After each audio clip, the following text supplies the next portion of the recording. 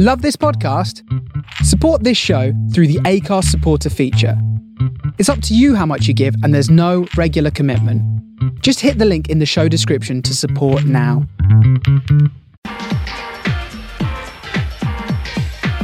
Campionato di calcio italiano.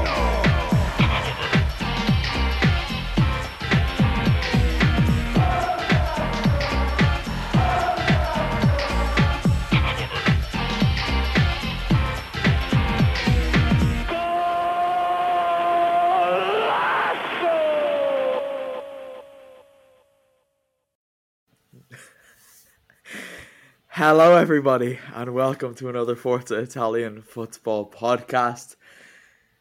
Oh my god, I don't even know where to begin. I'm Connor Clancy. I'm joined by a full house this week. Ewan Burns, hello, how are you? Hello, I am okay. Nothing more, nothing less.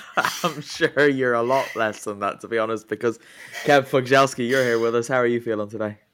I am. I'm looking forward to this. Had a lovely day. Can't wait to see you control the three of us. It's all good. It's all good in the world. I've got enough on my plate this evening, as you three well know, so I don't need you acting up tonight, Kev, please.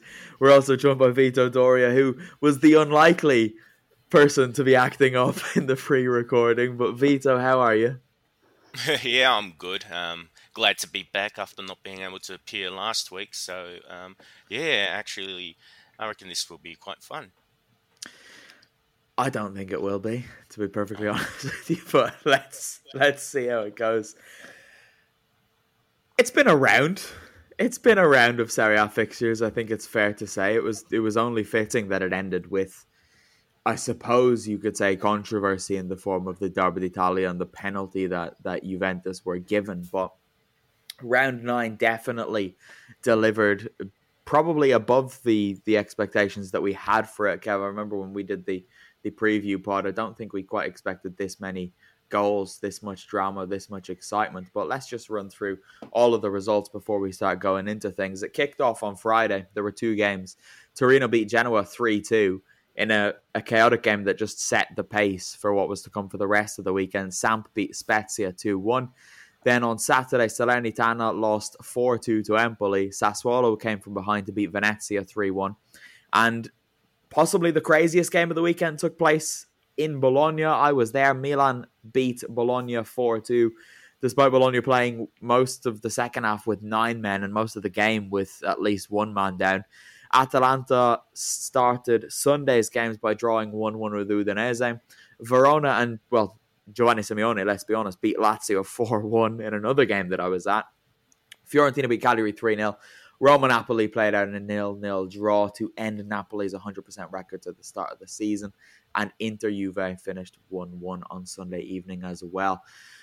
It was a big weekend for the website in that we were at 4 games over the course of the weekend. 4 big games. Obviously the Milan game, the Lazio game, the Derby d'Italia and Roma Napoli. And obviously this is only possible because of the transport funding that we're getting in through patreon.com/ForzaItalianFootball.com. So if you are listening and you haven't signed up over there, please do head over and sign up for €2, €5 or €10 a month. You're getting 3 pieces of bonus content every week. There's a Serie A newsletter every Tuesday or Wednesday.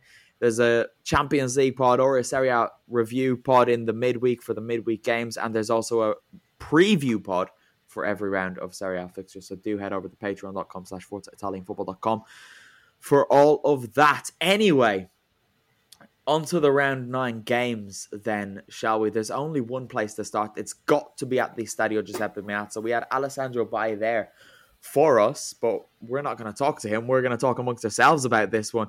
Edin Dzeko, Ewan, put Inter 1-0 up early on, and it looked like they were going to get over the line until very late on when Paulo Dybala, who had come off the bench, scored a penalty. We'll talk about the decision to give the penalty in just a moment, but 1-1, a fair reflection on the game, or can Inter feel hard done by?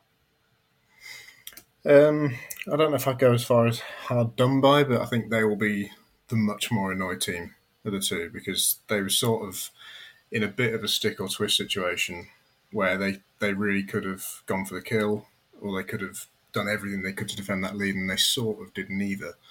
They hovered in between, got slightly close a couple of times, But in the end, Juve didn't create a lot, but they managed to get that penalty right at the end. And they weren't completely undue an equaliser, but I think they will feel a bit like they've got away with that slightly. Yeah, sorry, I said on the preview, pod that I kind of expected Inter to kind of grind this out after Juve had those sort of string of 1-0 wins, and it was very much going to kind of that storyline for so long. But then Juve they really just deserved a point because Inter didn't really look as though they deserved much more than that, rather than actually pushing to press Inter. But as Ewan said, Inter just weren't really strong enough, or there was a little bit of desperation, if you like, about how they were defending towards the end. So it was kind of expected that an equaliser would come, but not in the way. Well, you could argue with the history of Italian football that maybe it was due to come in that way, but it certainly looked likely just because of how desperate Inter were defending probably for the last 20 to 15 minutes. It did get a bit backs against the wall, didn't it? And when that happens, it usually does only end one way. And a lot of people will say when that happens against Juve, it always happens to that they get a penalty. There's controversy. There's a lot of people wearing tinfoil hats at the moment as well. It's been quite an interesting reaction. But Vito, firstly, you've seen this more recently than the rest of us because you watched it just as we were coming onto the recording. What is your initial raw reaction to the decision to award this penalty? Because we've had it settle a little bit. Okay. When I saw it, I was thinking, on what planet was that a penalty? And then even on multiple replays, I'm thinking, I thought that was harsh on Dumfries. I think he had every right to challenge for the ball, and unfortunately, if I saw correctly, it was Alexandro that was challenging for it. I think he milked it for what it's worth, and the referee got sucked in. So, yeah, I think in that aspect, the Nerazzurri can feel hardly done by, and unfortunately for them, it's another chapter in Derby d'Italia games in where there's a bit of a refereeing controversy, because there's still... Sorry, Connor. There was still still to this day, there was one particular match in Turin where Inter were denied an apparent penalty, and even after all these years, that's still something that the Nerazzurri fans lament, and it cost them a title. It was believed to cost them a title. So yeah, another one for the history books, and one to go down in folklore for bad reasons. Well, that video was doing the rounds all week leading up to this game, so it is only fitting that this weekend produced a more modern take on it. Not quite as dramatic as that one, obviously. But, Kev, I know you were quite vocal on Twitter about this. You are also in agreement that it wasn't a penalty? No, it's a bit of a nonsense. I know probably to the letter of the law it should be, but there are other European leagues that have kind of changed their interpretation, or at least advise referees to change their interpretation. I think that's where I think that there should be a little bit of common sense, if we call it that, on the officials' part. There's an element of this is Dumfries is in his own area, he's goal side, he's going up to kind of block the toe poke, but also Alexandro gets the ball. He effectively gets as good a touch as he can get onto it, and then he gets caught afterwards. But he's not intending to get onto the ball afterwards. He's not poking it around someone to then try and run onto the ball. He's poking it into an area as best he can. And it goes into that area, and then they lose possession.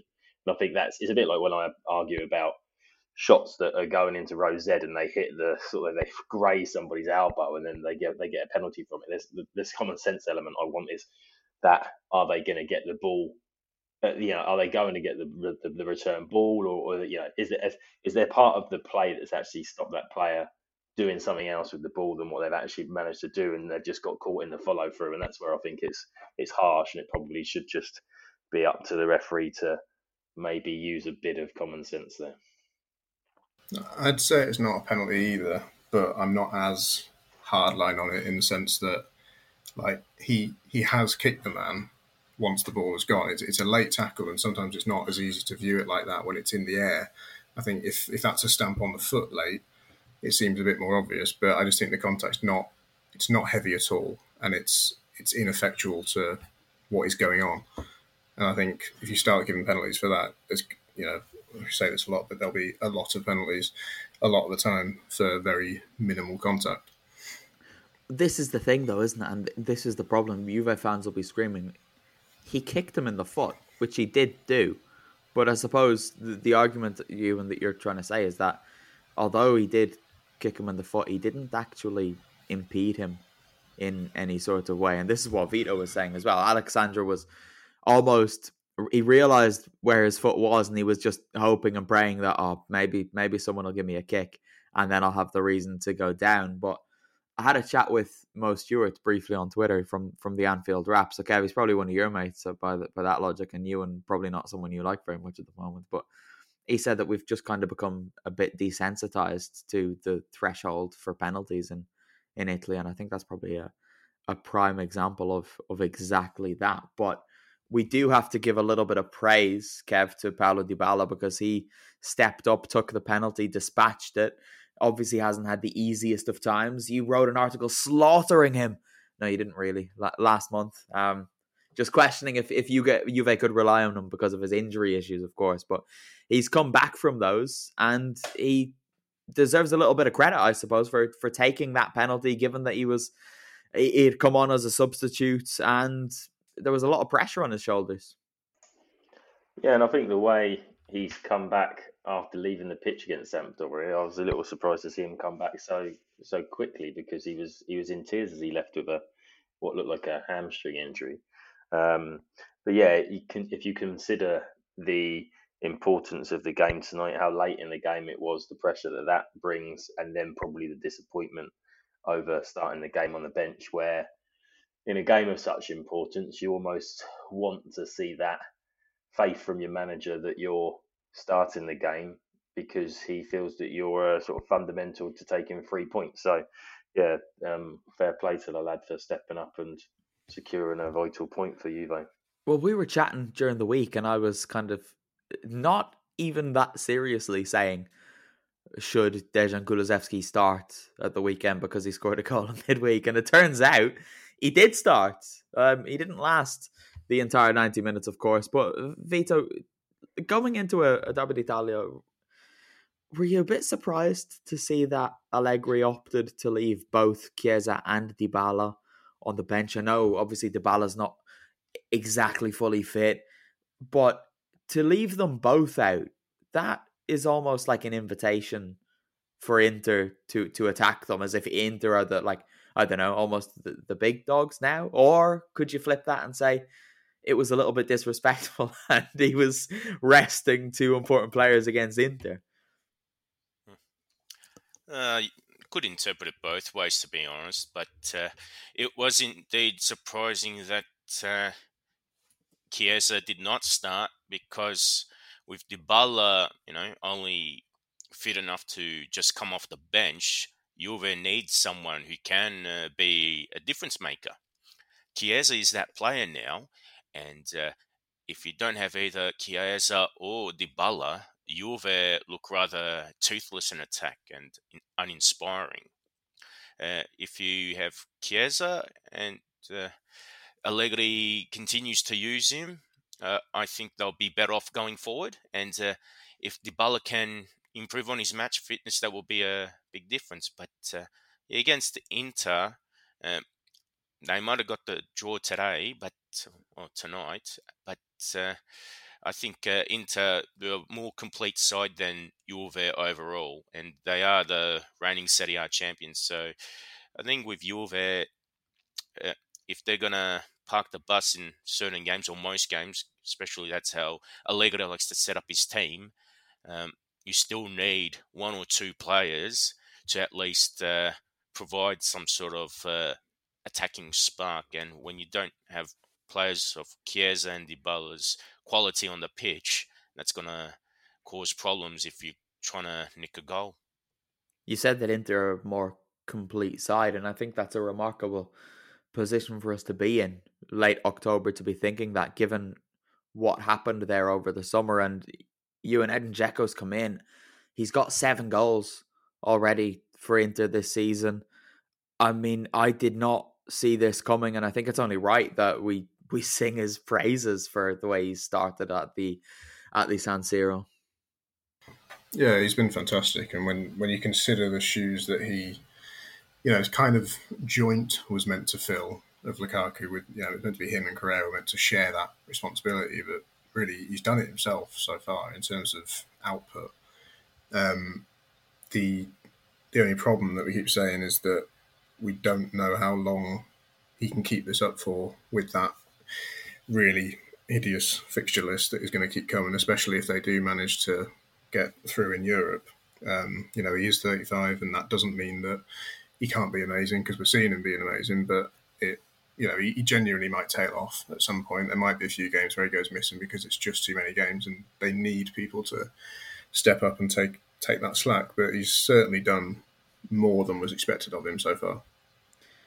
100%. So, if we're speaking about things which outperformed expectations, guys, I've got to take you to Bologna, because, oh my God, I was not ready for this when I took the train yesterday evening. I was expecting quite a quiet evening at the Dallara, maybe a 1-0, 2-0 win for Milan, or a resilient Bologna performance to get a 1-1 draw, something like that. But what I got was one of those games that we get so often in Serie A, which just reminds you that it's a stupid league and nobody should follow it because it's ridiculous. So Milan went 1-0 up after 16 minutes, and then what happened after that? Well, Adama Soumare got sent off, straight red card for pulling back. I believe it was Ismail Benacer as he was approaching the box. Ball wasn't under control, which I thought was curious, because I thought that was a prerequisite for a player to get a straight red card in that position, but obviously not.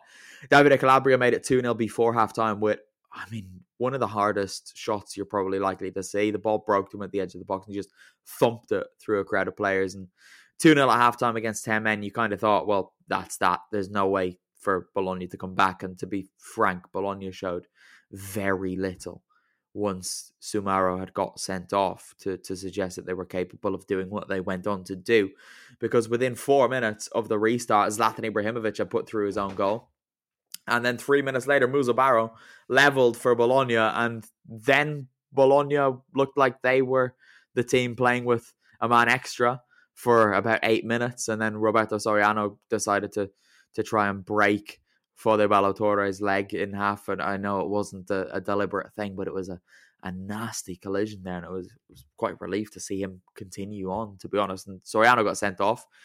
And then for 30 minutes, Milan just looked absolutely rubbish, to be honest with you. But Benacer scored a volley in the 84th minute. Ibrahimovic scored in stoppage time, and that was that. Vito, this is something that Milan fans on Twitter weren't happy to hear, but Milan were beyond lucky to get out of there with 3 points yesterday.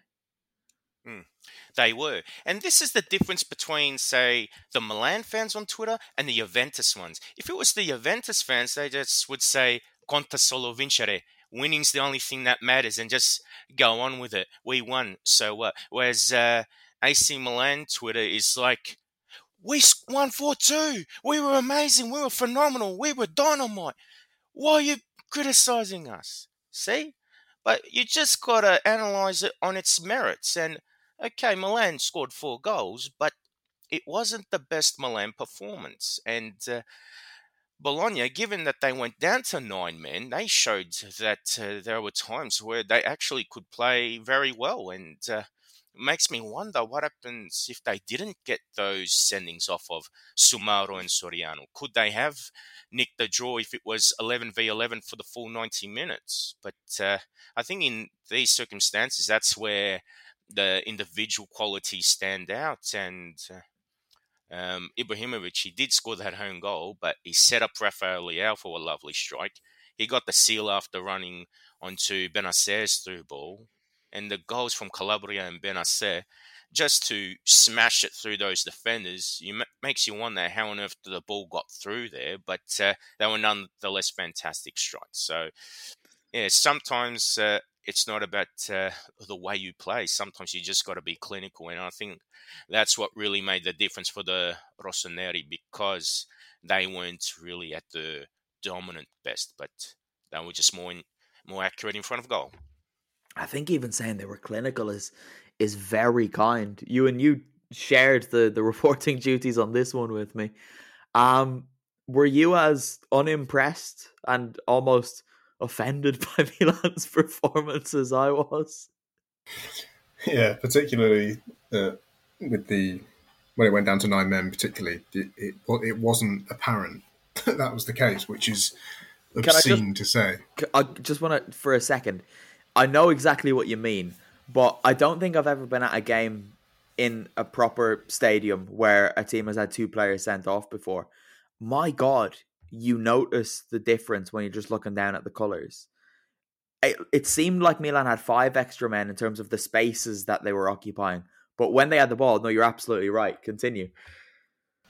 Yeah, someone should have told them, shouldn't they? Because they just didn't have any impetus about them at all. And sort of peek behind the curtain, they really annoyed me the whole game, in the sense that doing the report, every now and then you get a report where a team goes 2-0 up, who are the better team, and you think, okay, great, I've got everything sorted about half an hour before the end. Nothing drastic's going to change. And suddenly it's 2-2, and there's red cards flying around, and you have to pay a level of attention that you just weren't expecting to pay.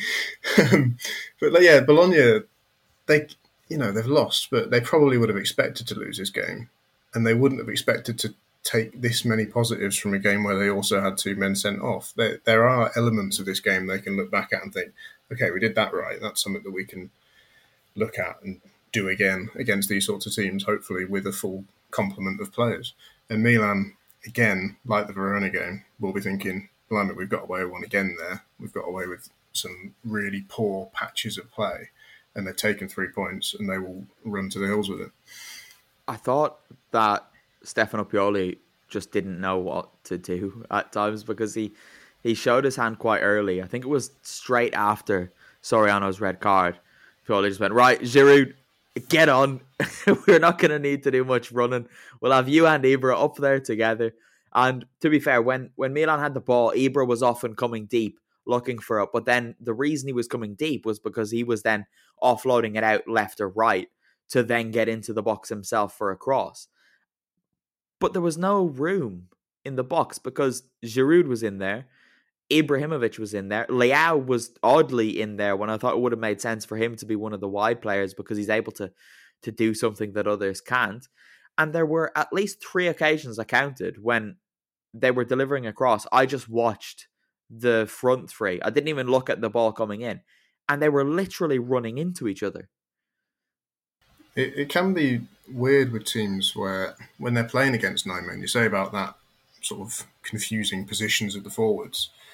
There may have been a point in the game where they genuinely weren't sure where to go and who should be where, because there's spaces opening up that they're not expecting, they've not accounted for. Pioli won't have done anything on the training ground, especially with this sort of schedule at the moment, that has accounted for Bologna having 9 men.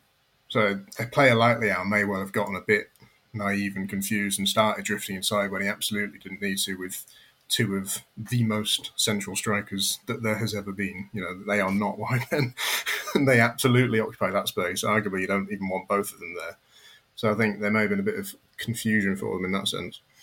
It did definitely seem like that at times, because there were a few times where the ball would get cleared, and then as they were both like trotting back to the halfway line, Giroud and Zlatan be pointing at each other like, no, I want to go to the near post. You go next time, and then let me go the time after that. I thought they were beyond lucky to get out of there, to be honest, with all 3 points. But Kev, we've got to cut them a little bit of slack, and remember that they're still missing quite a few players, and they did get the job done. And if Juve did this, we'd be saying, oh, that's what champions do. Yeah, it plays right into that, performance of champions narrative that is very useful with Milan sitting top of the table at the moment. But yeah, with all the injuries they've got, that will also lead into what Ewan was saying, that they're not necessarily used to playing against 9 men. It becomes difficult, and then you don't occupy the spaces you were before. Some of that is slightly overconfidence, where maybe fullbacks that would usually press forward, particularly if they were your regular fullbacks, don't, because they kind of expect the side to get a winning goal and sort of see the game out, and that's what it leads to. Speaking of the absentees, I think it shows how important the likes of Teo Hernandez and Brahim Diaz are. Brahim Diaz, he showed that he can occupy that number 10 role. He can play some wonderful passes, and he's a capable dribbler too. So I think once he's recovered from COVID-19, I think his creativity will make a big difference in helping the Rossoneri unlock defenses a lot better. Meanwhile, although Ballatore was solid, but I don't think you can compare him to Teo, who's just dangerous when he just turns on the pace and he ventures into that forward third, puts in crosses and sometimes scores the odd goal. So Teo, he might not be one of the best players defensively, but I think offensively he's one of the best left backs in the league. So once he returns, I think the Rossoneri's performances will look much better. I'm glad Teo wasn't there. If he'd been on the receiving end of that challenge from Soriano, he'd have pretended he was dead. My God, the way that guy reacts to things. He'd probably have faked the funeral. He'd still be rolling. He'd have rolled himself down. There's a good hospital in Bologna, actually. He might have just rolled himself straight there. I had a nightmare getting in at Bologna last night, guys. We're not going to go into it. The train journey was smooth. Everything else was very much not. But I was enjoying being there. It's my first time back at the Dallara since pre-COVID, and I had one of those moments again where I thought, it's really good having fans back. And that was accentuated when the Bologna first goal went in. No one had any clue who it was. Everyone's guess was like Dominguez because he was running back and he's got blonde hair, so I think he stands out. But then the announcer came over the system and said, like, no, the goal for Bologna scored an own goal, Ibrahimovic. And everyone in the stadium was like, way! And you don't hear that in Italian crowds that much, but it was glorious. And I don't think there was a louder cheer for the rest of the game than that one, just because it was him. It was fantastic. But Kev, you are our old man expert, I suppose. Ibrahimovic scored the first goal as a 40-year-old. You'd imagine there will be more to come. How impressed were you by is he the same age as you? He's a little bit older at the moment, isn't he? No, he's a little bit younger because he turned 40 a couple of weeks ago, didn't he? But I was 40 in May. Ah, okay. So, I thought you were still 39, sorry. No, well, that's why I didn't receive a card, clearly. Yeah, no, he's a little bit older than me, but yeah, he's still scoring the goals, and I'm sure if I had his ability, I wouldn't need my mobility either. I feel obliged to talk about Bologna, obviously, because of the spirit they showed, to come back from 2 goals behind with 10 men and to be 5 minutes away from getting a point with 9. Go. Yeah, well, I think that comes from that sort of confidence that comes with having nothing to lose, particularly if you've gone down to 9 men.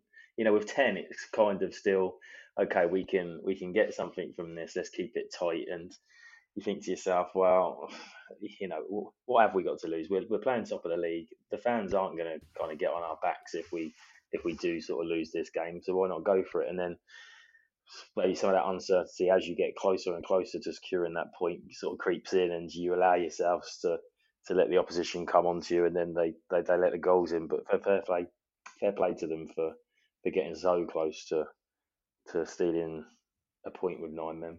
And fair play to the fans as well, because when Benacer's goal went in, it's normal in that situation for the stadium to just be completely deflated. But it was quite the opposite. There was maybe half a second of silence, and then the Curva started applauding, and then everybody around the ground stood up to applaud, and they weren't applauding the quality of Benacer's goal. They were showing their appreciation for their players who had given all they possibly could and more. But I thought it was mad watching this Bologna game, because they were defending, obviously, but then every time they got the ball, it's like they always had the same thing where they looked to play a pass and then realized, oh, we're down to 9 men. There's literally no one for me to pass it to. So then they'd play a 1-2 and just whoever got the ball back would run as far as he could with it up the pitch. But then that led to, if that player then beat 1 or 2, everyone would get really excited and start going up. And then Milan would come back on the counter-attack. And after Benacer scored, Orsolini came on for Gary Medel. And I just thought, yes, Mijatovic is buying into this. He knows there's no point anymore. 5 minutes left. Take off the centre-back. Throw on the mercurial, talented winger who's not going to do a tap of defensive work. I loved it. Absolutely loved it. But I don't think they would have conceded that fourth goal had Medel been on the pitch.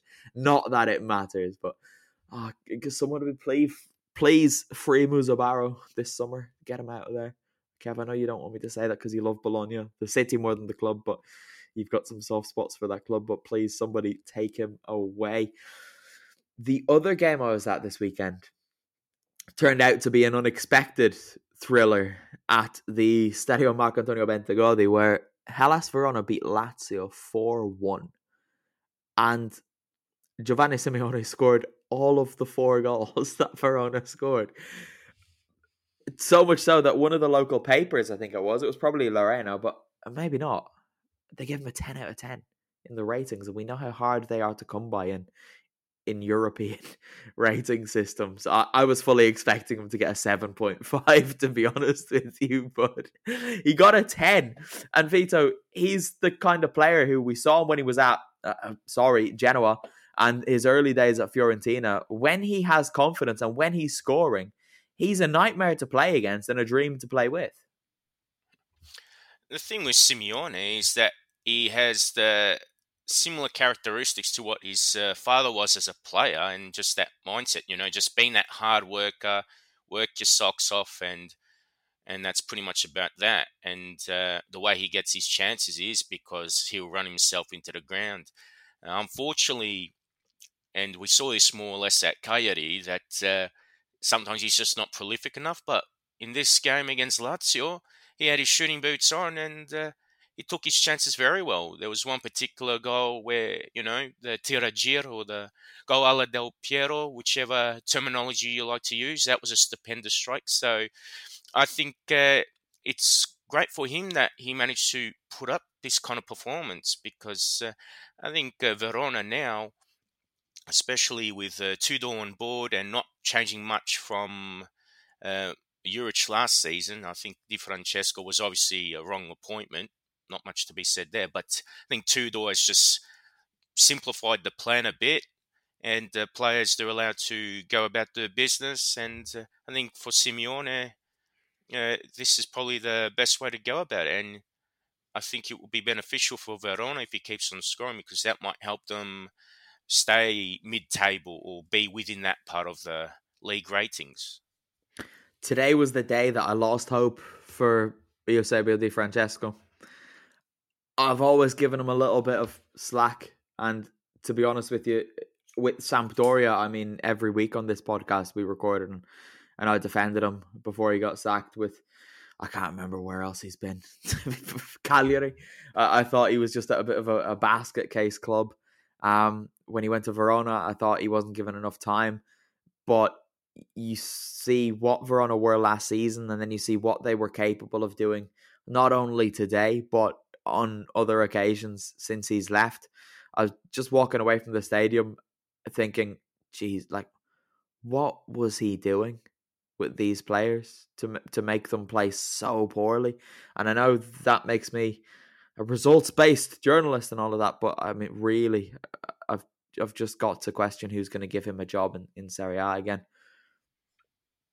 Yeah, I agree with the sentiment about Di Francesco. He's another coach that I wanted to defend, because he had some good results at Sassuolo, and he had that one great season at Roma where he took them to the semi-finals of the Champions League. But since then, his career's just been in free fall, and it looks like that he'd be better off jumping down to Serie B, or even looking for a job outside of Italy, because his last 3 spells in Serie A have been poor. But I also just wanted to point out about Hellas Verona. That's also another player that's been doing well, but he played for the other Genovese club, Samp. Gianluca Caprari. I think since leaving Sampdoria or joining Hellas Verona, I think he's been one of the best players, and he's playing with a bit more consistency that I did not see at Samp or at other clubs.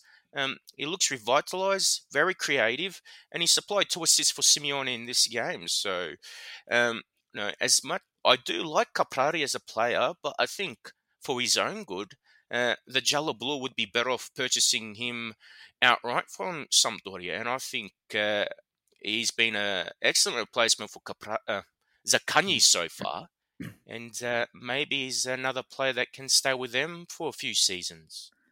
I was going to throw to you on Caprari because I couldn't believe what I was seeing today. Early on, he took a shot from the halfway line, and I thought, there's the Gianluca Caprari I saw at Parma last season, because he was brutal when he rocked up at the Tardini, and like there were a lot of bad players at Parma last season. He was down there with Cornelius and Gervinho as the very worst of them. But I couldn't believe it after that, because after the shot, because he was amazing. His footwork was phenomenal. The way he was keeping the ball, he was playing with the Lazio defenders too. Really encouraging signs there. But we've got to talk about Lazio, don't we? Kev, Lucas was basically just non-existent, playing in front of a defence that wasn't really a defence, and it all just fell apart. Akpro as well looked like he didn't belong there. Nothing worked for them. No, it was obviously I'm gonna defend Lucas, but it was a little harsh from him, from the amount of the lack of running that Akpro got through, because Lucas at times seemed to be taking it upon himself to almost cover too much ground. It was the first goal, arguably. Lucas is chasing down balls he probably shouldn't be chasing round, and Caprari is allowed to kind of just waltz through the Lazio midfield. Then you've got the slip from Radu, which kind of added to the calamitous and comical defending at times from Lazio, to sort of slide the ball through for Simeone. But there were far too many players on the pitch that just didn't look as though they wanted to be there, really. I know they had a game against Marseille on Thursday night, but you had Immobile looking like he was stuck, having to drive into the wings because there was very little energy at time from Felipe Anderson and Pedro, or just non-existent running forward. And it was just overall a really, really sort of insipid performance from Lazio, and I couldn't quite understand where it came from, given they turned Inter over last week. Yeah, with Lazio, I think there's something about them. I don't know if I'm the only one who thinks this. I don't know if I'm just biased by the Bologna game the other week, but there's something about them away from home in the daylight against a lower to mid-table team that I feel like routinely, whenever I see them in that situation, they seem to get roundly battered. What is this? Whoever they're playing. So what? They can't play before 6 o'clock. Yeah, this is my very specific thought, that whenever they're playing against a team they should beat away from home and it's in the day, they seem to get really badly beaten. I feel like I've had this feeling for about 3 or 4 years, regardless of who's playing. But today they were just abject. There was just nothing there, and it must be so frustrating for their fans that they can watch them put in a very good performance against Inter. They can be the first team to beat them this season and take a lot of pleasure from that. I can't remember exactly what they did in midweek. Oh, they drew with Marseille in midweek, which isn't a particularly bad result. Marseille are very good this season. And then they go and put in a performance like this, and it just completely chips away at any progress they seem to be making. And it just makes it feel like they're not going to trouble that top four if they can't put away these sorts of games. That being said, Verona are, in the form they're in, swiftly becoming a team that are worth keeping an eye on, as in the sense of, you want to watch their game, which you've not really felt like that particularly often, certainly not the start of the season. No, not since probably November, October last year under Juric, when they were really flying it.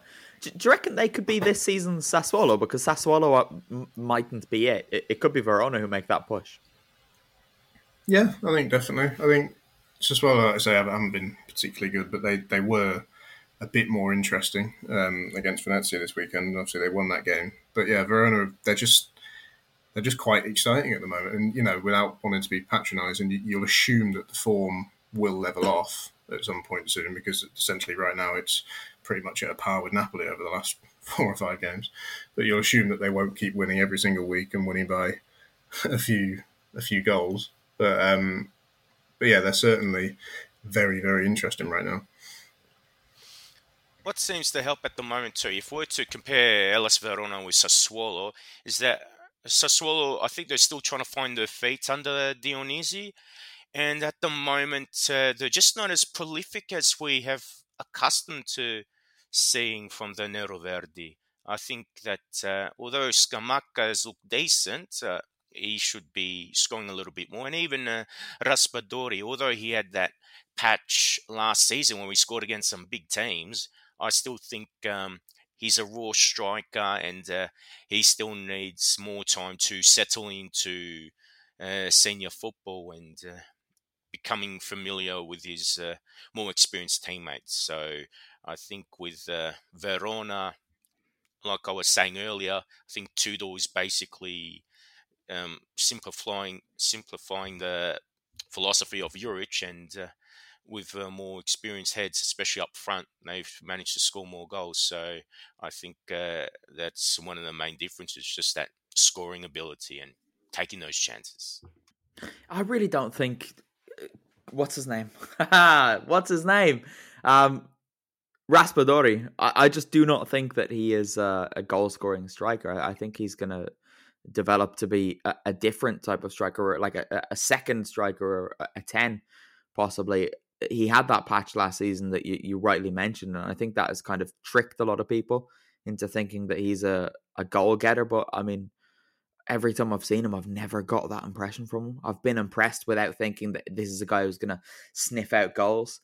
And, I mean, there's a reason that Caputo still played, and there's a reason that Scamacca was brought back as the guy to let Caputo leave, and it wasn't about Raspadori at Sassuolo, because they're not the same. But Sassuolo did get a win. They beat Venezia 3-1, which you would hope will be the start of a bit of a rise for them under Dionisi, because they haven't been bad, but they've just not been what they were under De Zerbi, which is difficult to do, to be honest. Davide Fratesi, though, getting the third goal, I was very pleased for him, because I've been waiting every single time I've seen Sassuolo this season. I've been waiting to get the opportunity to write about him specifically in the post-match, but for one reason or another, every match has just presented me with something else. But every time I go to the Mapeiba this season, I'm like, right, today's the day I get to write about Fratesi and why he's the perfect replacement for Locatelli. But we've not seen it. We've seen it on the pitch, but not so much in the results just yet. But watch this space, because I've been very impressed with him. Very impressed with him beside Maxime Lopez. Anyway, on to the other games. One of the games which we previewed, Kev, on the preview pod, where previews would naturally be, was Roma Napoli. It ended up being 0-0. Both coaches, Luciano Spalletti and Jose Mourinho, got sent off. Spalletti after the final whistle, Mourinho before the final whistle, but it wasn't really what we hoped it was going to be, this one. No, it's probably what, if we thought with our heads and not our heart, expected it to be. But yeah, it was Mourinho and Spalletti, right? I mean, obviously it was going to be this. Yeah, and it was very uninspiring and very little action on the pitch. It was quite handy that there were other things going on in my life at the same time, because I was only ever going to have one eye on it, and I think you only had to have one eye on it because there was very little sort of goal mouth action or even controversy on the pitch, really. A lot of the things that went on that saw the two coaches sent off kind of passed by without much being spoken about on the certainly on the British commentary. But yeah, it was a tad bit disappointing. But if anybody was going to kind of halt that Napoli run, Mourinho was going to pull something out to do it, wasn't he? Do you reckon it's a result that both teams and coaches will be relatively pleased with behind closed doors? Spalletti, I think so, because I think Mourinho will go to a lot of the Scudetto challengers and do this, because if you look at teams he's had in the past, in different leagues, he's kind of tried to collect points off everybody else, and will always take a draw against those rivals of his. And he probably sees Napoli, if not as a Scudetto rival, as a Champions League qualification rival. So I think, both would be quite happy with the point. You and Fiorentina beat Cagliari 3-0. Dusan Vlahovic gave a penalty to, who did he give it to? Biraghi, because I guess he just didn't want to take it. But then he went on and scored a lovely free kick himself later on after Nicolas Gonzalez had made it 2-0. A 3-0 win over Cagliari, it's a very good result for Vincenzo Italiano's side. Yeah, definitely. I think they'll take quite a lot of confidence in that, because it was wrapped up pretty quickly as well. It wasn't. Sometimes you can get a 3-0, it can still be slightly ground out, but they seemed extremely comfortable. The free kick from Vlahovic was very, very good. It wasn't quite in the corner, it must be said. But no, I think it's from a nicer goalkeeping though perspective, when it's not, isn't it? Because it hits the right part of the net where you get more of a bounce back. I think it's lovely when it goes. Yeah, it does the little flick. Yeah, but the penalty, I saw someone did a bit of lip reading. Apparently, he literally said that he didn't fancy it, and Biraghi had to sort of confirm that to Bonaventura before he took it and everything, which is a little bit weird. I'm not entirely sure what Vlahovic would be thinking there. He's taken quite a lot this season and scored them, so I'm not sure why he didn't want that. But he must be in a very weird headspace at the moment, you think, with all the transfer stuff going on with him. And when he scored that free kick, there seemed to be a massive release there from him. He sprinted over to the touchline, did some sort of weird big jump thing, like he was in a game or whatever. Maybe he was trying to jump up and assault Rocco Commisso.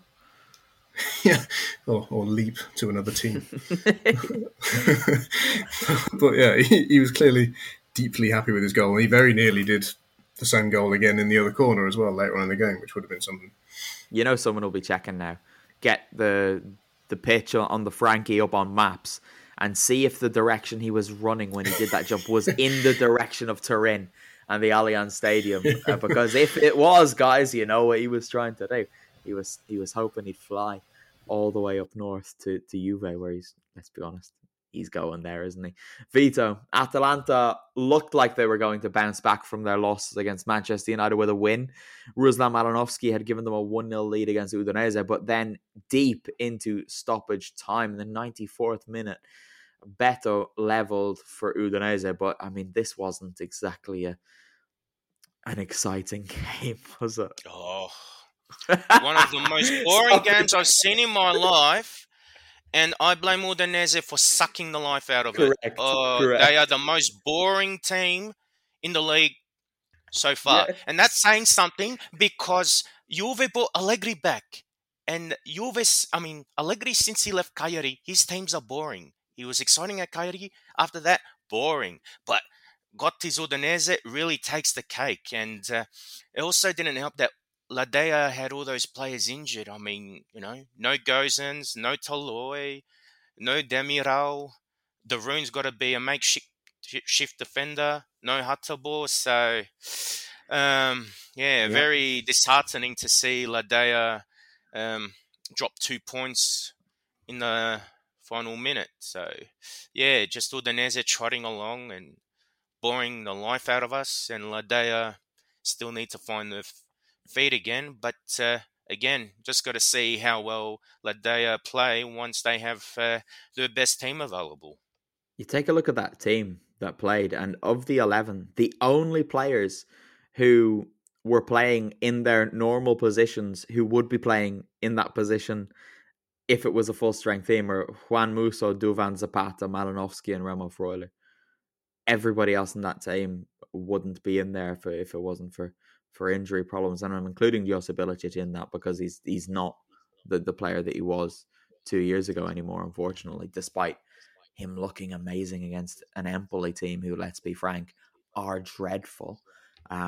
So it's just one of those. Atalanta need to find a way to get through this spell where they've just been plagued by injuries and hope that they're still within, not too far away from the Champions League places, but I think this season might be the year that proves a little bit too far for them. But it's got to be said that they're rubbish until like the end of November anyway, because that's just what they do. They lost to... Did they lose to Spezia last year? A draw with Spezia. They lost to Verona. They're terrible when they're playing in the Champions League group stages, and then they get good in December and through the new year. So don't be surprised. Kev, Salernitana 2, Empoli 4. The rubbish team beat another rubbish team, and I mean, but this is just a relegation game, isn't it? Yeah, well, Empoli were falling up within the first half, and the only real moment of fun, controversy, silliness. Are you going to talk about it? Yeah, Pinamonti's Panenka, and then the goalkeeper. I don't know if the goalkeeper Bellic just chases, and he doesn't even really.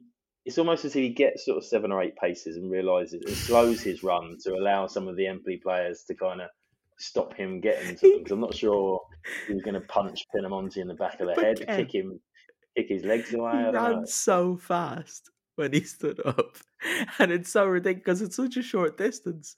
Like this was. But then he kind of stopped. He kind of stopped. He sprinted, and I thought, oh no, hang on, actually.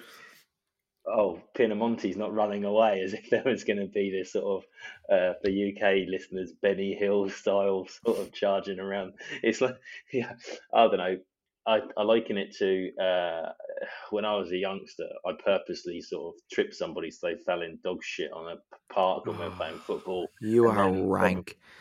And probably like a 5-minute chasing shoot around the park, and kind of that's half of what I wanted to happen, but it didn't quite come off like that. But it just looked even more ridiculous that he kind of stopped his run, and then Pinamonti hadn't even turned around and realised that he was angry. But yeah, it would have briefly brought some more entertainment to the game, I imagine. It's the highlight of the weekend. It's a weekend where a lot of things have happened, but this was it, because this is the goal to make it 4-0 on the 45th minute, and you're away from home in Salerno, where the fans are notoriously... I don't know how to say this kindly, to be honest. The fans are notorious. Stop.